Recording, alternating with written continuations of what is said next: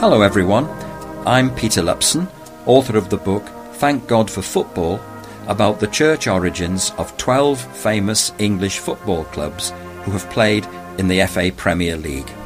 The series is based on my book Thank God for Football, which is available from Amazon or directly from the publisher SPCK. Today's club is Queen's Park Rangers. The story of Queen's Park Rangers Football Club begins when a new housing estate of striking architectural interest was built during the 1870s and 1880s in the Kensal Green area of West London. It was named Queen's Park in honour of Queen Victoria. In the same year that it was completed, 1886, some of its youthful residents decided to name their new football club after it, Queen's Park Rangers. The estate was built on an 80-acre site with an exceptionally simple layout, making it very easy to find your way around. There were 6 parallel avenues, numbered 1st to 6th, crisscrossed by roads lettered from A to P. All the streets were tree-lined, giving the estate a very attractive appearance. There were shops, a dairy farm and a coal depot, as well as public amenities such as baths and washhouses. High standards of behaviour were expected of its residents. No public houses were permitted on the estate, and no shops were allowed to sell alcohol. Any residents found drunk were evicted. Libraries, reading rooms, discussion clubs, and a large recreation area were provided as alternatives to the public house. It was in this very respectable environment that most of the first Queen's Park Rangers players grew up. The moral tone of the area was reinforced by the parish church St Jude's, which was situated just on the edge of the estate. In 1884, the vicar, Reverend Sidney Bott, opened a mission hall called St Jude's Institute in the very heart of the estate to cater for its rapidly growing population. St Jude's Institute was to become the HQ of Queen's Park Rangers Football Club. Sidney Bott had great vision and energy, and he served the parish faithfully for 34 years. One of the activities he encouraged was the Boys Brigade, an organisation founded in 1883 in Glasgow by William Alexander Smith for, quote, the advancement of Christ's kingdom among boys and the promotion of habits of obedience, reverence, discipline, self-respect, and all that tends towards a true Christian manliness. Smith was a Sunday school teacher who believed that good discipline and good Bible teaching could be effectively combined through a semi-military format involving the wearing of a uniform and physical activities such as athletics and camping. Bands were also a prominent feature. Smith's idea quickly caught on and led to the rapid spread of Boys Brigade companies throughout Britain. By 1885, a company had been established at St Jude's Church, using St Jude's Institute as its meeting place. One of the members of the Boys Brigade at St Jude's was Jack MacDonald, a Scot who had left Glasgow as a young child with his widowed mother, his 2 brothers and his sister to come and live on the Queen's Park estate. Jack was the youngest of the children by several years. He became a pupil at Droop Street Board School, now Queen's Park Primary School. Opened in 1877, it was the first school to be built on the estate, and it was here that Jack developed his passion for football that he was never to lose. The spacious school playground provided an ideal arena for him and his football-loving schoolmates to hone their skills every playtime. At first, Jack and his friends were quite content to enjoy impromptu games among themselves on the school playground or on open spaces near their homes. But by their mid-teens, they were ready for something better. An important step was taken in 1885 after a meeting of the Boys Brigade when Jack and his friend Fred Weller proposed the formation of a football club. Their idea met with an enthusiastic response. It was quickly agreed that the new club should be named after the place where they frequently met, St Jude's Institute.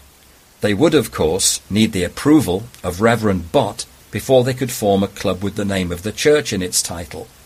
But he not only permitted use of the name and the use of the institute as their HQ, he even set up a gymnasium for them there. The members of the new club agreed to pay a subscription to provide money for essential equipment. To start with, all they had were 4 upright posts and 2 pieces of tape to string between the posts, as they couldn't afford crossbars. These were stored at the institute and carried to their pitch on match days. There was a considerable age range between the players that first season, 1885-6. Jack MacDonald and Fred Weller were 16 and 18 respectively, but Albert Pearsall, who was later to become a director of Queen's Park Rangers, was only 12. Joe Spur was 14, while his brother Harry was 20. We don't know who St Jude's first opponents were. The earliest reported match was an away game in February 1886 against Vulcan FC 3rd 11, the result being a 4-0 win for the Vulcans. Clearly, the mixed-age St Jude's players were not yet a force in local football. Details of other St Jude's games are elusive, but one particular match has gone down in history, even though the result and team lineups are not known. It was against Christchurch Rangers in the spring of 1886. The two sides knew each other well, as most of the players lived on the Queen's Park estate. Christchurch Rangers had been formed in 1882 from a boys' club at the Christchurch Mission on nearby College Park estate. This mission had been started by St John the Evangelist Church in Kensal Green, just as St Jude's Institute had been started by St Jude's Church. After the match, one of the founders of Christchurch Rangers, George Woodhouse, suggested that the two clubs should merge. He felt that a combined team would be much stronger than either team could be separately. Both sides agreed that it made good sense. The merger went ahead. However, when the newly combined team played under the name of St Jude's Institute and used the Institute as its HQ, many of the Christchurch players claimed they'd been victims of a takeover and walked out angrily. Their response was to set up a rival club called Paddington FC. It was important that the remaining members of Christchurch Rangers should feel fully included in the union, and to achieve this, a new name, acceptable to everyone, had to be found. As most of the players lived on the Queen's Park estate, it was suggested that the name of the estate should be incorporated into the club's title, and that it should be coupled with the word Rangers to show continuity with the former Christchurch Rangers. It was an inspired choice and duly adopted. Just as Sidney Bott had supported the launch of St Jude's Institute FC, so too did he show his support for the new Queen's Park Rangers Club by allowing St Jude's Institute to be used as its HQ. 1886 saw not only the adoption of the name Queen's Park Rangers, but also the arrival of a new curate, 25-year-old Charles Gordon Young, a Yorkshireman, at St Jude's Church. He was to play a pivotal role in the club's development. Not only did he join the team as a free-scoring centre-forward, but he was also a natural leader who was able to fuse the two factions of the club together in a spirit of unity. Having had no previous involvement with either St Jude's Institute FC or Christchurch Rangers, he was seen to be wholly neutral, and his presence became a stabilising factor, not only on the pitch, but also at committee meetings. There can be no doubt that during his 2 years as curate of St Jude's, his steadying influence at the club helped lay the foundation of its future success. His departure from St Jude's in 1888 to become rector of Chipstead in Surrey must have caused great sadness among the Rangers players. they were losing a very good friend indeed. In the early years, the question of a suitable pitch was always a major concern. Sometimes only a handful of games were played at one ground. Money was also short, and the team must have looked slightly ridiculous in the riding trousers they'd been loaned by a supporter who owned stables in Maida Vale. Things became more settled at the start of the 1892-3 season, when a pitch was secured at the Kilburn Cricket Club for use as the club's first enclosed ground. The move was accompanied by a growing sense of ambition as Rangers abandoned their staple diet of friendly matches and joined the West London League. They finished the season on a high note, winning their first ever trophy, the West London Observer Cup. The 3-2 victory in the final was a magnificent achievement, as their opponents were Fulham, champions of the West London League. Keeper Harry Creeber, the only member of the original St Jude's Institute team of 1885 in the side, would have been very proud to see how far the club had progressed. More success followed, and by 1898 it was felt that the next logical step was to turn professional, especially if the best players were to be kept. Some of the committee members were strongly opposed to this, firmly believing that football should be played for fun, not for profit.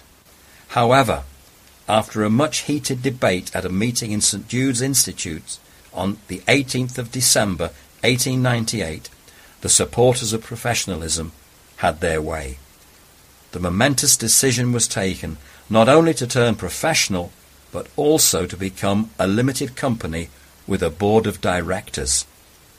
10 days later, on the 28th of December, the Queen's Park Rangers Football and Athletic Club Limited was formally registered. Of course, the change of status to a limited company meant that after 13 years, the club could no longer use St Jude's Institute as its HQ. George Musil, the new secretary, promptly registered his home in Lancefield Street near St Jude's Church as the new base. Sadly, St Jude's Church was demolished in 1961, but the St Jude's Institute building, now called St Jude's Hall, still proudly stands at the corner of Ilbert Street and 4th Avenue. Its external appearance has hardly changed since it opened its doors in 1884. It was the focal point of a very special football-themed fun day on the Queen's Park estate in July 2011 to mark the 125th anniversary of the birth of Queen's Park Rangers Football Club. A large crowd was present, including the Deputy Lord Mayor of Westminster, to watch the unveiling of a plaque above the main entrance by Rangers legend Stan Bowles. The plaque explains the vital role of the building in the history of the club. But it wasn't just the building that was being commemorated. Speakers from the platform also paid warm tribute to Sidney Bott and Charles Gordon Young for the invaluable part they had played in the club's foundational years. It was recognition that the two St Jude's clergymen thoroughly deserved. As you know, most clubs have a song or tune associated with that club. You're now going to hear the song associated with Queen's Park Rangers.